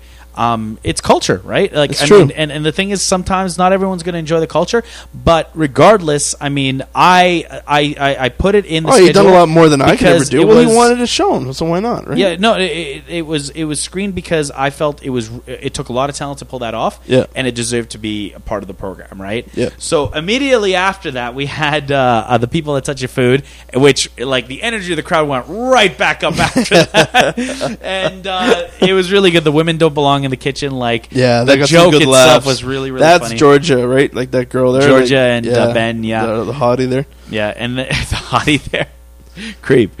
That was then followed up by The Last Felt Up, which was Parker, the guy in the bathtub. Yeah, that one got a big. Yeah, that one good. Well, everyone just likes the puppets, right? Yeah, we followed that up by A Relationship, which I think did okay. Yeah. Out of all the movies you've done, that's the one I least like. Really? I don't like close-ups of me. Like, you know what I mean? Like, I don't like. I'm not a big fan of me. Like, I liked Me and Playing with Toys just because. There was a lot of close-ups for you in that. That was all you. That was like literally 3 minutes of you. Yeah, but that's just good point. I don't know. Maybe because I'm not talking in Playing with Toys. I don't know. I just don't like Relationship. I never did. Maybe it's just because of how we shot it. I don't know. I don't know. Oh, fair enough. But I thought the crowd, like the girl next to me, because as soon as the logo came across, I was like, oh god. And she's like, what? I was like, oh, you'll see. She loved it. Yeah. She's like, that was awesome. I'm like, I don't know. Maybe of all times I criticized you for being too critical of your work, maybe I'm the same way. I don't know. What can I say? Check it out on YouTube, guys. We'll post a link. It's on Hyperphotonic Media. There you go. Yeah, all right, hyperphonicmedia.com. Yeah. And then that was followed by the music video Canyons by The Cast Before the Break. I liked it. Who killed her? Yes, I know. Like, I was just going to say, I liked it, but for the love of God, end your films. No. It was good. I really liked it. I don't mean this in offense and whatnot, but you're going to make enemies again. Earlobes. I couldn't stop looking at the earlobes. But they pointed that out in the fucking music video. That's how they identified them, right? Hanging low earlobes. But I just don't get the ending. Yeah. I don't think anyone did. Well, maybe it's a to be continued. Maybe they got another part. 2012 Film Fest. Justin, listen up. But thanks, guys. It was a really good. All the way from New York City. So from New York City. I liked it, and I do like the song. I'm actually going to see if I can track down the band because I thought I really liked the song. So I caught myself humming it the other day. Yeah. No. I noticed you humming in a couple of. Yeah, don't sing it. No, it was really good music video, and that was followed by The Last Temptation of Chris by Marcus Markow. It was good, well produced again. Absolutely. I mean, the UK, yeah, man, they're not England knows their fucking shit. around. Yeah, they know how to shoot movies in the UK. Yeah, and no, really good story. It was heartfelt. I thought. Yeah, well, it was about a marriage counselor who meets his ex and has an affair with her while giving her marriage counseling. Yeah. So no, it was really good. You know, I like that where it's like, promise me I'll be your last affair. He's like, promise me that'll be your last cigarette, right? So especially how, like, when he opened it up, he was doing that monologue where I'm a single guy, but I got my own problems. No, he says I'm a marriage counselor, but I'm also a single guy, a single man. But don't let that fool you. Yeah, I've got scars. And then he did the exact same line at the very end, right? So well, good. And another touch I'll talk about with our 48-hour entries, which I really liked in Where Are You? Oh yeah. No, I love that. Like, So and then it connects it. And then so that of course then that we close that up with. The intermission with prizes, or was that when we came back? We came back. All right, so we forgot to mention actually a good friend of mine, and he was the director of photography on Nighthawks. Rhett Miller actually screened 2 of his movies. The first was on the Saturday, Made for TV, which is probably the most racy movie that we actually had screening because of the staticky porn, but so well shot. It's funny because the girl I was sitting next to, she's Amanda, she's only 21, right? Mm-hmm. And I was telling creeping on her. Well, no, I was just saying, like, I was like, this is so true, right? Because how people used to watch porn. She's like, what? It's like, what's VHS? Well, no, I remember literally like back in the day when like digital cable was just coming out or whatever, like static porn. Yeah, like you'd get the porn channels, you'd have to order them, but if you didn't order them, they'd just be like you get the full audio, but it's just all static. Yeah. And every now and then it'd cut into like the weird, I forget what that kind of color tone, like sepia. Okay, sure. Whatever. Anyway, like you'd see like the outline of like who it was and what they were doing, right? And, negative. Yeah, there you go. Yeah, but that used to be common. Yeah, a lot of guys did it. Was very, very good short. A lot of like tips. You want to just go right to a lot of tip of the hats in it and whatnot. I think it was the most racy because of the sexual connotations of TV watching, etc. But no, I thought it was really well done. It surprised the audience actually because it was excellent. I guess in terms of complimenting Rhett, it looked very analog. It did. Yeah, and that's a very dated. This is what I was going for, right? Like that's I was looking for a very it was like a Cronenberg movie, right? Like Videodrome. Yeah. And then in good reference. Yeah, actually, well, I mean, it was one of the inspirations for it, right? And then that was followed by his second night. He did the music video for Heroin Cake, which on a shitload of heroin. That line, oh my god, it cracked up the audience. But very well shot video. Yeah. Again, looked very analog. I believe he shot it on Super 8. So yeah, it looked good. Well done, Red. It looked spectacular. He's he's got an amazing eye. I hope to work with him on future projects, and it's just really talented guy, right? So ingredients for a heroin cake. Like, where'd the song come from? I believe a friend of his composed it. I think it might have been Matt Sander. I'm not sure though. And a shitload of heroin. Yeah. Baker started doing the robot dance. Oh fuck, that was great. Yeah, that was actually Nolan. That's his brother. Oh, was it? Yeah. Oh, I never paid attention. Yeah, no, it was really funny. And then of course we had Malik, which was by director. I can't remember his name. Remy Pinaud. Yeah, and Remy's already has another movie that he had me see that is going to probably be his submission for next year. Very good stuff. Malik is actually a really, really good independent short. Basically, it's sad because he never finds him. He never finds his brother. Right? Well, I don't think there is a brother. Well, that's up to interpretation. Yeah, right? I don't think there is. It's a good movie though. It really is. But yeah, I think that was just his way of communicating. Like that was my interpretation of it anyway. Yeah. Right. Like just kind of try to give him some legit reasons why he's wandering around. Yeah. So, no, that's a good point. That's a good interpretation.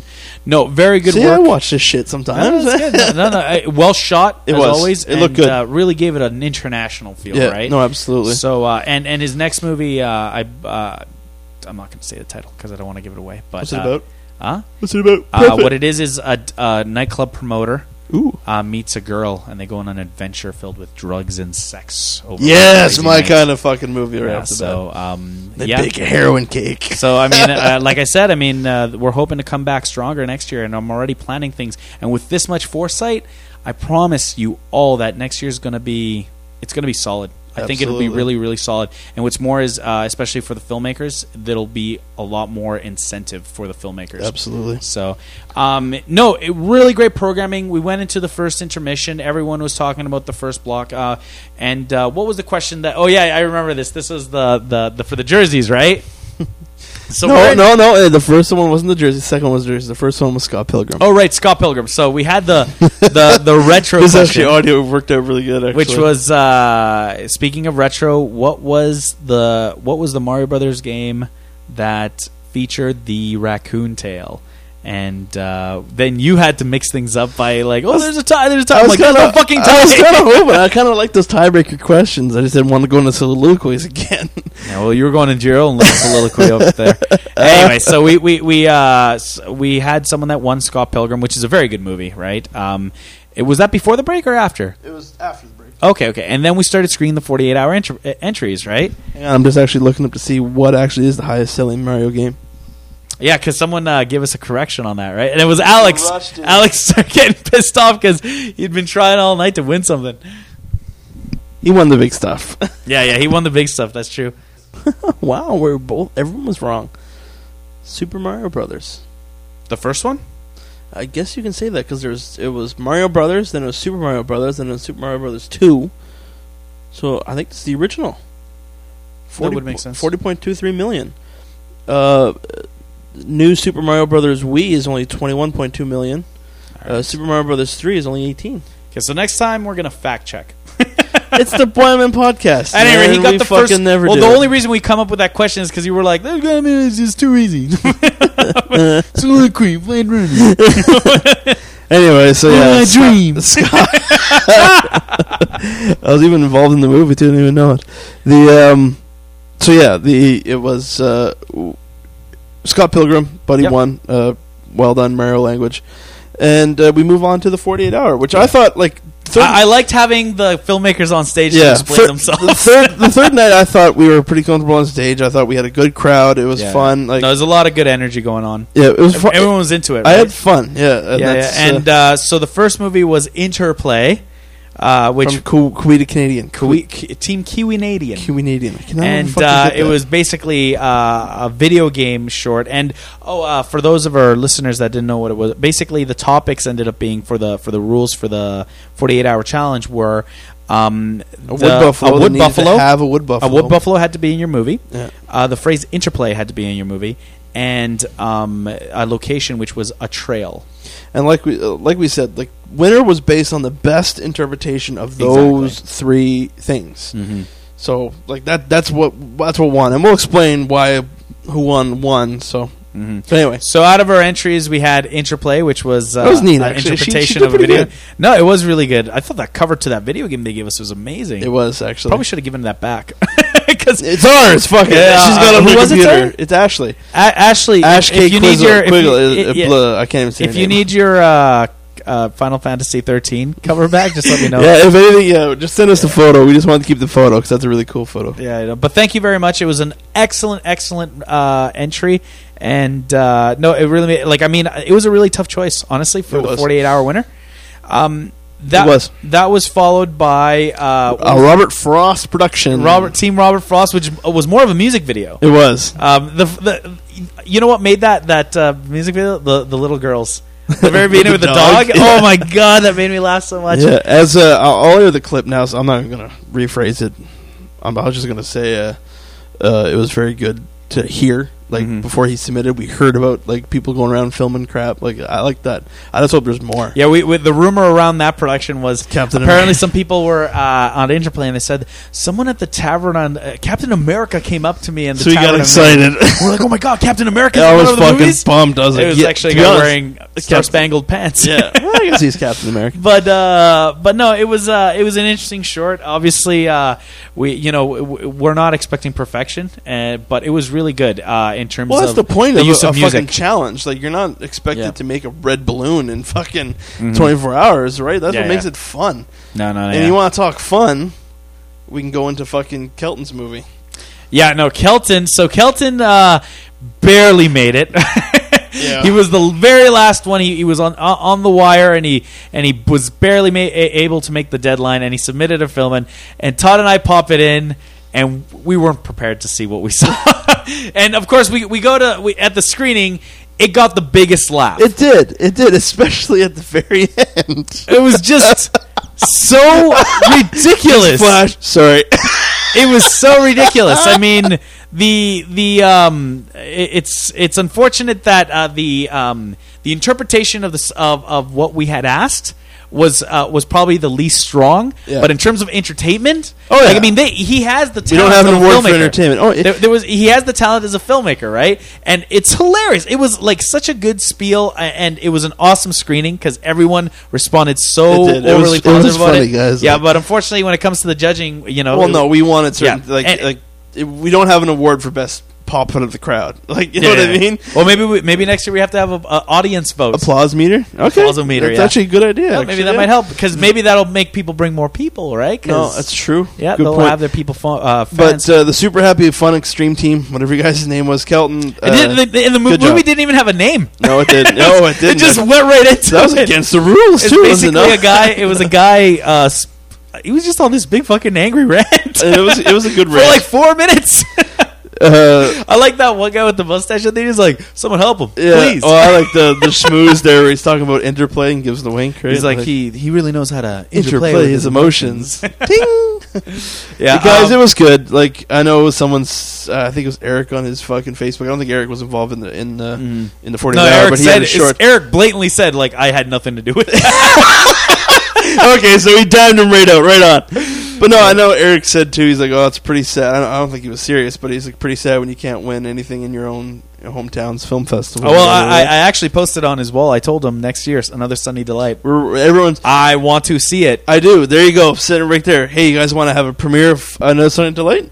Premiere it at the film festival for your chance to win X amount of money, right? Yeah. And I mean, you know what? You guys are funny. You guys are very, very talented, and you know how to work the equipment, etc. So, I mean, guys, come on. We're just waiting to see your masterpiece. That's right. Yeah. And we'd love to have you on the podcast. I believe I mentioned it at the Film Fest. Kelton was one of the first people to email us. Yeah, no, I think they'd be awesome. He emailed the old fucking Hotmail address. Oh, really? Yeah, asking to be on. So it's still there, guys. No, very talented, funny guys. I'm expecting great things from them. I would love to have them on the podcast. He won a jersey too. Just because these guys are. Oh, did they? Yeah, oh yeah. He knew both, but I wasn't giving him both jerseys. Yeah. He knew Stitcher. He knew we were Mobley on Stitcher. So that was after the 48, right? That's right. Oh, that's right too. Yeah, and so I mean, I'd love to have them here because these guys, they're really funny. They're really. I'm assuming they're really fast on their feet in terms of creativity and jokes. So for them on the podcast, I would love to talk to them. And then they were the last one to screen, but before then we actually screened our winner, which was Zach again. Video Stage Productions. Sal, just a really good. Like, I remember we at the screening, and I'm sure the audience felt the same way. The first 2-3 minutes into it, you're just like, what the fuck is this movie about, right? Because it's just basically a guy talking to a narrator. Not gonna lie, Zach, when you kept saying, "Where are you?" I'm like, I'm gonna fucking beat this kid to the goddamn wall. Calm down. No, I really. But once again, the final scenes are what gets me. And I totally knew that. I saw it. You did. Because when I saw their entry of Puppy Love, I'm like, these guys know what they're doing when they're shooting a movie, right? So I'm like, it won't be just that. They're building to something, right? Yeah. And sure enough, they were. And it was literally when me and Tito were watching them. An amazing interpretation. I could have never thought of that on my own in terms of interplay of the mind. Yeah, literally, Tito said that like halfway through the screen, and I literally turned to Tito. I was like, "Yeah, it's an internal play." We got into a couple-minute argument about you really read too much. No one does that kind of shit. Like, come on, man. There's a 48-hour the interpretation of the wood buffalo and the location. It was all really well done. An awesome performance by Saul, by the way. Yep. I really enjoyed. I like these guys. I really like them. Yeah, I like these guys. Yeah, and I mean, well deserving the awards. Absolutely, that they got, and I really look forward to their stuff. So they won the 1,000. They got the 1,000. They got the 1,000 for the 48. Yeah. So after that, you had. It's so funny. We're in the waiting area, tunnel. The green room. We kept calling the tunnel. And we're there, and Todd's like, I'm going to ask who wants to win a YMM podcast jersey, and if no one responds, I'm going to kill myself. Well, no, like, as much as you make fun of me for having a big head, I don't care what anyone says. Well, like, you want people to like your product. By that point in the night, Todd's head was filling half of the room. Oh, fuck off. So was not. No, you want people to like your products, man. I am, actually. He's getting you all fucking riled. Like I know we were talking about it one time with RoboCop versus the Nazis. You're like, oh, this podcast sucks, and I don't want no one to listen to it. What? Like, no, when did I say that? No, like you. They said it themselves. Yeah, like Jesse says it. Yeah, right? yeah. Like And I know that's not what Jesse thinks because you wouldn't do it, right? That's true. Take pride in what you do, right? Well, and that's it. Like, and I do take pride in what I do. Yeah. I'm not going to say I'm good at it because I don't think I am. Yeah. But I do take pride in it, right? And I do hope that what we do entertains people to some extent, whether it's funny, whether it's thought provoking, whether it's just listening to me be a fucking idiot and you tear me down. Whatever, right? Like, so it's just getting all angry at me. He's like, "Fuck you, man! Well, no, it's all coming out now. I hate you, Tito. I hate you." It's a fucking shtick, and it obviously we found out that it works this weekend. No, but if I was to come out there and say, "Who wants to podcast jersey?" No one would have said nothing. I would have been like, "Mr. Crying." Well, no, I got to retool or I got to do something else. Sorry, Todd. I mean, I don't think you get enough credit in terms of. I know, like it's a lot of people's like, well, you know, shameless self-promoting and whatnot, but someone has to do it, right? No. Listen, I'm trying to. What I'm trying to get at is you are the personality. You're the heart of this podcast, and you're the reason why that film festival happened. Because the thing is, although I had the technical knowledge because I've had the experience of previous film festivals, you were the one that. This is a good analogy. Okay. I may have read so many books on how to swim properly and how to swim, right? But unless someone pushes me in that pool and I have the danger of drowning, I'm not going to swim. Fair enough. So you're that hand. You're the hand that pushed me in that pool, man. I just throw you to the wolves? Or? No, like I said, I mean, I think the reason we work so well as a team is because we're so different from each other, but we're still friends. And that's what makes the dynamic work. What do you think? You've insulted me before. I have a little Tito doll that I just stab in the fucking... But the thing is, like, we're friends. We're not going to take it personally against each other, right? No. It's, you know, and the thing is, like, despite everything, despite our little bickering here and there, that I mean, we were, like, what was it, the last night of the festival, I was a little peeved at you because of that email, remember? Because I was waiting for that video. Oh, yeah. And I'm like, are you sure he didn't send it to you already? 1 hour ago he sent it to you. Yeah, no, and I'm like, my bad. And you're like, my bad. I'm like, son of a bitch. It's funny. Like, literally it's funny because I'm probably going to edit this out because this might literally make us sound fucking like a gay couple. But literally when you text me that and I seen the email, which I had an hour ago, but I assumed, which I always tell people never do, and I did it, that he sent it to both of us. Literally, I looked at my BlackBerry because when you're like, did he just send that to you? I literally went, shit. I click on it and I literally scroll up, and as he just taught at YMN Podcast, literally I'm like, he's gonna fucking shit. Like, and it's just like, oh my god, he's gonna be so fucking mad at me. Holy fuck. You're just sweating. And I didn't even text you back. I just reported and I answered your text in the email. Here's the thing. I'm not prone to, like, I don't get mad. I get quiet, right? When I'm upset about something. Yeah, which is you're a fucking chick when that shit happens, man. Because you don't. Is everything okay, Tito? Yes, it's fine.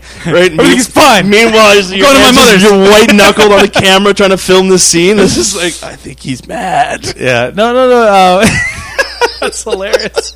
So, but anyway, like I said, my biggest fear, like I told you in the tunnel, I said if no one likes this, if I say Who Wants Podcast Jersey and no one would have said nothing, it would have torn me down a few pegs. I'm not saying I want to be the fucking #1 best person in the fucking. Well, everyone does. I'd be great if I was, but no, I'm being second. Well, no, like I said, I'm not saying I'm talented or not because I don't think I am. It's just I want people to like what we do. Yeah, well, I mean, the thing is, like I said, I mean, I think we have a good dynamic. I'm hoping a lot of people saw that at the film fest because that's what got it done, right? Judging by Facebook likes, because the thing, I think, honestly, you're the idea guy, and I mean, I don't want to, what's it called, inflate myself too much, but I mean, I'm the one that's going to get that shit done, right? No, and don't inflate yourself. You're the one that basically says, "I'll come to you with many ideas. I have in the past," and you're basically the ones that usually says yay or nay. This is where sometimes we butt heads because if I believe in the idea, I'll usually try to push it with you more. Mm-hmm. But if I literally have an idea and don't know how it'll go over, that's where. Usually what you say, I will listen to, right? It's the reason why the podcast exists, right? Because I was like, why should we do a podcast? And you're like, why shouldn't we? And then I was like, you know what? He's got a good point. Oh, yeah. Right? But there's stuff I want to do with the podcast. Yeah, I'm not unreasonable, Tom. Well, no, but there's stuff I want to do with the podcast where you have said no, and I have agreed with you. Like, at first I'd be like, no, but you were right. Like, we were supposed to be talking about Interplay, we're just bickering. No, what I was going to say is, like, I've never flat out said no to any idea. I've only said... this is what would have to happen for this to come to fruition. There's been times where you said no, but you give me reasons, and they make sense, right? Yeah, but I mean, like, Todd, in order for you to go to space, you'll have to lose weight and fucking train. Like, you know what I mean? Yeah, you're right. You do explain it how it'll work out, but then half the time it's like, fuck, that's impossible to do. Well, I mean, what's it called? I think we've already had talks about what we have planned for the podcast in next year. Don't give it out. I won't give it out. But the idea is that, like, all of that is because you'll come up with an idea, and then I ground it, and then we figure out how to make it happen for it to happen, right? And I'm hoping that by this time next year we'll just be that much stronger, right? And we'll be able to have a better. And you know what? The thing is, honestly, it's not about us. Like, I mean, we appreciate that a lot of people are fans of our podcast and our work, right? Because it gives us positive reinforcements to keep going. But it's about the community, right? I think I've never been more truthful when, like, doing these media things that I did for the film fest, which, to be honest, I never thought I'd fucking ever do. Yeah, you know what? That's where your talent shines. Because I can't do that. I can't, because all the interviews we were doing that you were doing leading towards the film fest, I don't have the patience for that, for starters, and I suck at that stuff. Like, when I'm at Metro Shorts, fucking horrible, man. What? I was horrible at those. No, but the thing is, like, you got better at them, though, right? Yeah. Like, I won't say I got better. I got more comfortable with them. Yeah, and there you go. Yeah. And the thing is, like, and it really helped out because a lot of people were like, oh, okay, well, they're advertising, etc. And I mean, that's awesome. That's a great role for that you filled for this film fest, because the thing is, one, I was strapped for time. You knew that. I was really busy trying to get all this stuff organized, and you stepped up to the plate and you did a good job, man. So well done. Well, thank you. I just had something that I was just going to say. So, I mean, we moved into the awards. Yeah, okay. I know what I was going to say now, but I'll wait till it's more properly placed. So, but yeah, we moved into the awards, and this is where I was having the most fun. I thought this is where me, like, you want to talk chemistry. I thought this is where we had our fucking chemistry. You know what I mean? Like, we had all the awards set up, of course. I wanted to set them up. Bickering. You had all the awards set up, and I trusted you to have them set up properly. How wrong I was. That came out. Do you have the clip? It came out great. Actually, that's awesome. It really did. It was going by good. Dude, the fucking snippets. Excellent. And again, we go back into what we were saying. Like, originally, Todd's idea was he wanted to rescreen the movies in their entirety of the winners, and I said that's probably a bad idea just because people have seen it, etc. And he was like, oh, okay, whatever. And I said, well, we can work out a compromise. It's funny, you make it sound like it's a 5-minute conversation. Literally, it's like a 3-hour fight. Ladies and gentlemen, I do like women. Okay, just so everyone knows. And he has a son. Anyway, keep going. But no. Yeah. So I do like women. You're ruining my rep, man. But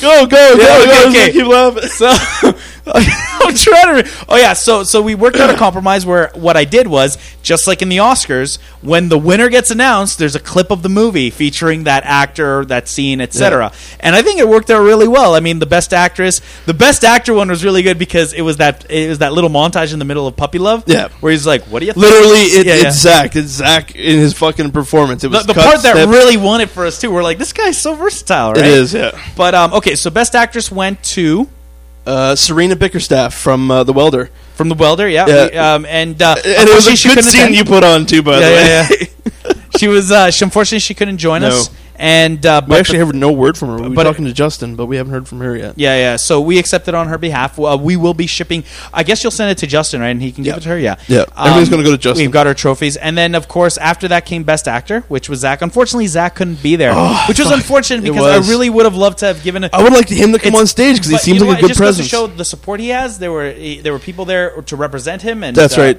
Just goes to show you about the commitment from Zach, and how much of a bright young star this guy is. He couldn't be there to accept his awards that he won at our festival because he was doing a show for other people in Interplay. He's in Interplay, and that's like, I mean, at the same time we have actors in Edmonton that are the same thing. I mean, right now, and I'm going to mention this in passing, but I want to talk about it a little bit more if we have time. I mean, we're running out of time. Yeah, but essentially, the Fringe is going on this weekend, which is like the Interplay of Edmonton, much bigger than Interplay. And a lot of the actors that I've worked with who have won awards, etc., they're doing their stuff there, and they're just so consumed by it, right? And I wish them all the best of luck this weekend. You guys are all very, very talented. I hope to work with some of you again, and I hope to work with you some of you period that I haven't worked with before, because there's a lot of talent in Edmonton. But what I'm finding is there's also a lot of talent here in Fort McMurray, which I love. Which was the point of the fucking... So I mean, I've been thinking about another big project in the near future, and a lot of it had to do with Fort McMurray. So I mean, being able to find talent here as well as bringing in talent from Edmonton, it'll be key. It'll be interesting to see what we can come up with, right? But with Zach, it would have been nice to have Zach on the stage. He won Best Actor. Then we moved into Best Director. 40 Hour. Oh, the 48 Hour. Yeah, which of course was the Zach again. Well, Zach and Where Sal, are you? Which couldn't be there. I love that last line though, where it's like, "Where are you?" Like I said, as much as it pissed me off for the first 3 minutes, they connected it fucking brilliantly, and it deserved it. Sorry, Kelton. I think hopefully they can agree that it was definitely... No, Kelton, I mean, otherwise I don't think they would have put sorry, right? Yeah. But that's a good point, again, very talented guys. I mean, I look forward to their future work. I mean, their stuff is really top-notch, so I really want to see another Sunday Delight. I hope we can screen it for next year. I hope it's done by then. So, so then we went on to Best Director. Best Director, which I think had the best clip. Yes. In terms of like the snippets that we chose. I didn't think you were going to show the actual splatter. Oh, no, I thought I had to show it, right? That's true. Yeah, it was The Welder. Very well shot film. Very talented director, Justin. And we're hoping to see work from him next year as well. And the clip was, of course, of the woman getting splatted under the wood. You didn't think a piece of sheet of plywood. Well, it was kill somebody. Several sheets of plywood, but plus a 300-pound man. Yeah. Oh, it was so good. And then, of course, we moved into Best Film. And I can't say enough about it. The best film truly was Taillights. Yeah, it literally was. A little bit of a technical glitch.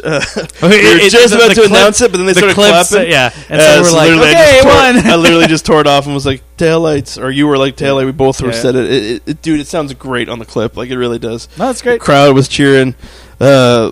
What we did at the end of the night, I really liked. Like, after the pictures, we took a little photo op. Gary said a few words. Everyone said a few words. Mm-hmm. It was really, really good. And like I said, I did kind of get choked up towards the end. And I noticed you were getting choked up, and I'm like, this is uncomfortable. Oh, shut up! It was good. We had a crowd cheering. We gave Sean his credits, and I gave you, dude. Thank you very much. You put it together. Honestly, you shouldn't have, but thank you. Well, it's too bad. too bad. We mentioned Claude and Misty were there. Yes, they were vital in this. I cannot thank them enough for their support. I mean, this couldn't have happened without their in such a short time period, without their resources and help and just assistance. Yep.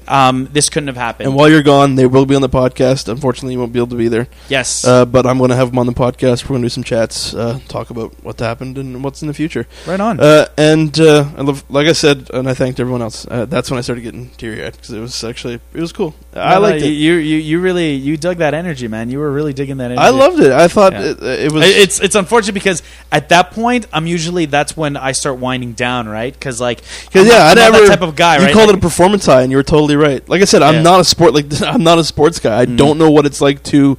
You know when I get like that? I get like that when I rap on a movie. When a movie's wrapped and we do the after party, that's when I'm on a performance high. When we're it's like get fucking drunk next time we film a movie. Then it's like yeah, we finished it. It's a wrap. It's done, etc. Really, but you gotta edit it and shit like that. Like fuck, like. Still, but the hard part is done. That's true. Yeah, editing, it's all already put together in my head. You know right? how it's going to look. It's just about putting it together. And what sucks is when you're editing and you had something in your head and the clip doesn't match that and you're like, fuck, then you got to work around it. Right? Or reshoot.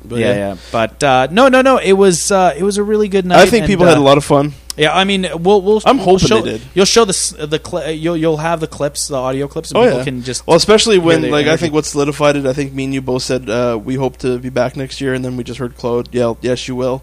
Yeah. So, Film Fest is going to be bigger than ever next year, guys. Like, I think, like I said, we go back to the initial question we started with this podcast: was the inaugural IFF, a success? You guys be the judge. But from my perspective, I had a blast. I think Tito had a blast. I'd be willing to do it again next year. Yes. I think the crowd had fun. It was great. I consider that a success. Yeah. No, I completely agree, man. I honestly can't wait for next year, dude. I know I'll get a little gay again. Yeah. It was an absolute pleasure. I think this was the first time. Like, we've shot movies before, but I think this is the first time we kind of worked on an event together. No, we did. Yeah. No, congratulations I didn't do much. No, you did a lot, Todd. You're underselling yourself. I look forward to... It's like that last scene from Breaking Point. Is like, so we're going to jump or we're going to just jerk each other off? We're going to jump. Plane door closes. I think it's fucking safe to say that I think Fort Mac has got much more to expect from the YMN podcast. Yes, a lot more. There you go. Thanks to everyone that's listening, and thanks for all your support. You people are the people that make these events happen. We're just idea men. Yep. But without you guys showing up and telling us that this is a good idea, it can't happen. So we can't thank you enough. I'll sell this right now. None of this is for the podcast. None of this is for selling Tito's movies. None of this is for my ego. Literally, the point of the Film Fest, the point of this podcast, is to bring this community together and bring the world to Fort McMurray. Bring and showcase of what this community has to offer. Yep. So anything we do, I honestly can say that from the bottom of my heart. That's the point of all of this. Tito's off for a couple. We're going to have some special shows. We got some guests coming up. Tito will be back in September. And my report from Vegas. That's right. The land of Vegas sin. Cinephiles. For the YMN podcast, I'm Totsky. I'm Tito. We'll see you guys next set.